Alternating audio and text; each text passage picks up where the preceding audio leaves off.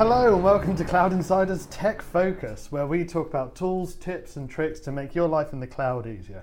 I'm joined today by Extrovert's Curtis Brown, and we're talking about VMware's OS optimization tool. Hi Curtis. Hi.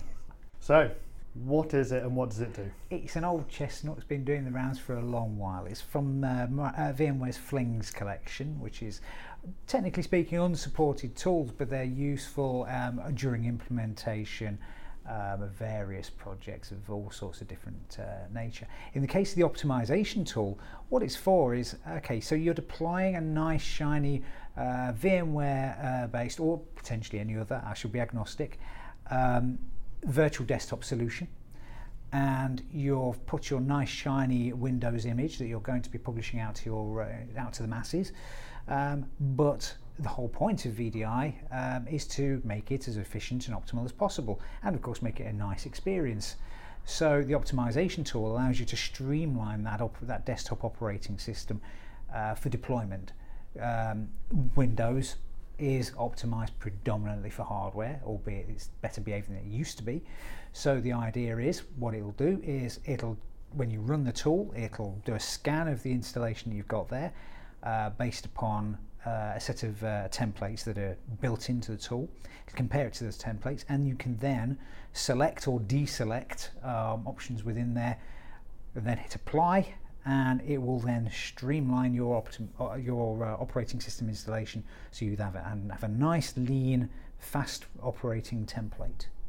And you can roll that out as many times as you like. Well, once you've got that template, you can then spin that out depending on what your VDI solution is. We'll safely say VMware Horizon, for example. Horizon. Funnily enough, yeah. And so you have an optimized linked clone or composer, an instant clone around that, where you can just stamp that out as many times as you want. Perfect. So you've mentioned Horizon, and so why do you use it? Because I know you're quite a Horizon fan. Why do I use it? It's because I'm inherently lazy. Why would I want to go through all these Windows settings and document them when I have a tool that will do it for me? And it'll do a far better job in a lot of cases, because I'm a human, I will miss things. The tool itself goes into a lot of detail. There's a set of templates in there for various operating systems, and there are some third-party ones that you can add to it. So LSI Logic do one, for example. They do a lot of performance testing tools as well, and they have a template that you can integrate into the OS optimization tool that's their flavour, their take on streamlining. So yeah, there's some pretty good stuff out there. To the point where there's shades of grey with it, and they do allow you, yes, there's a template and give you the optimal configuration, but your users will probably complain that when their nice aero funky interface has disappeared, or they don't get the nice transitions and so forth. So there are certain things that you as an architect or consultant will want to switch on and off, depending on what the user experience will be. Otherwise you will have a very, very fast experience, but it will look a little bit crude if you leave it at the default apply everything. Okay, so knowing your audience, so you're not plunging them into the darkness. It's that whole requirement stuff. If you know that you're talking about people whose only lot in life is you will open a spreadsheet and do this, or you're on a particularly crude application that doesn't do very much, and you don't care about a nice graphical interface, then yeah, optimize the hell out of it. But it can break some applications. Certain applications do require certain features after all. So occasionally you might find that, well, okay, I know that I need this particular Windows service that runs in the background. The optimization tool may recommend that that's switched off. So you'll have to make sure that that's not switched off. So that's where the manual going through, it's not simply a case of blindly using it. Take a bit of a common sense approach. Yeah. So I'm guessing the fact that you're here, you're using it quite a lot. Have you got any favourite features that jump out at you? Something you couldn't live without? Well, for the most part, the biggest one is from the point of view of, I'll look at it and I'll think, well, okay, I as a user, what do I want to see? What do I want to point and click? Do I want the nice shiny aero interface? And this is the sort of thing I'll sometimes discuss with a customer. What do their end users? What is acceptable to an end user? If they're using old Windows XP desktops and they're moving to Windows 10, then aero interface means nothing to them. So you can turn off a lot of those nice shiny transparencies because they ain't going to miss them. but they'll get a performance boost out of it. But equally, they might, well, we need to show some glamour, we need to show some glitz, therefore we need that desktop experience.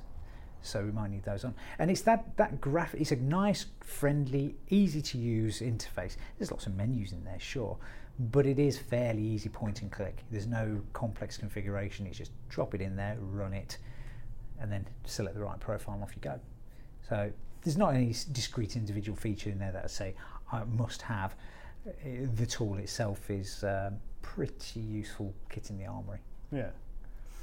Cool. So is there anything else like this out there, or is this, one of a kind? There are tools that will show you performance and so forth, but there's not a lot. I mean, there are probably some third-party tools for optimization that you can get that do pieces of the puzzle, but they're not specifically geared for a VDI environment. There are some products that again do, say, kids gaming machines, those sort of things, are optimizing the registry and so forth. But this is specifically viewed for a more enterprise environment, for more of a virtual desktop realm. Yeah. So it's pretty much the only major player in that sense, and of course it's free, which is always attractive. We do like free. Yeah, free is always good. So you said earlier that it's come out of one of the VMware flings. Yeah.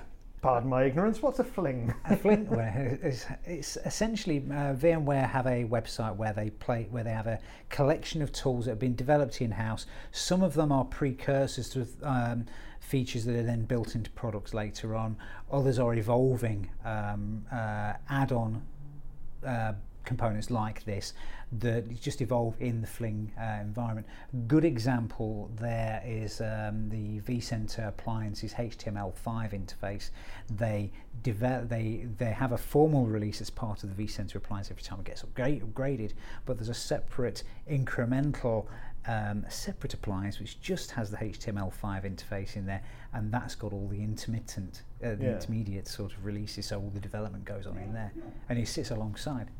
So you can do some pretty good stuff with that, and that's just to name but one tool. There's a lot of stuff in there. It's quite a useful little tool chest. Yeah, because not everything that comes out of Fling is made official or anything like that. Yeah, some of them aren't even recommended, but this one is, right? This one is.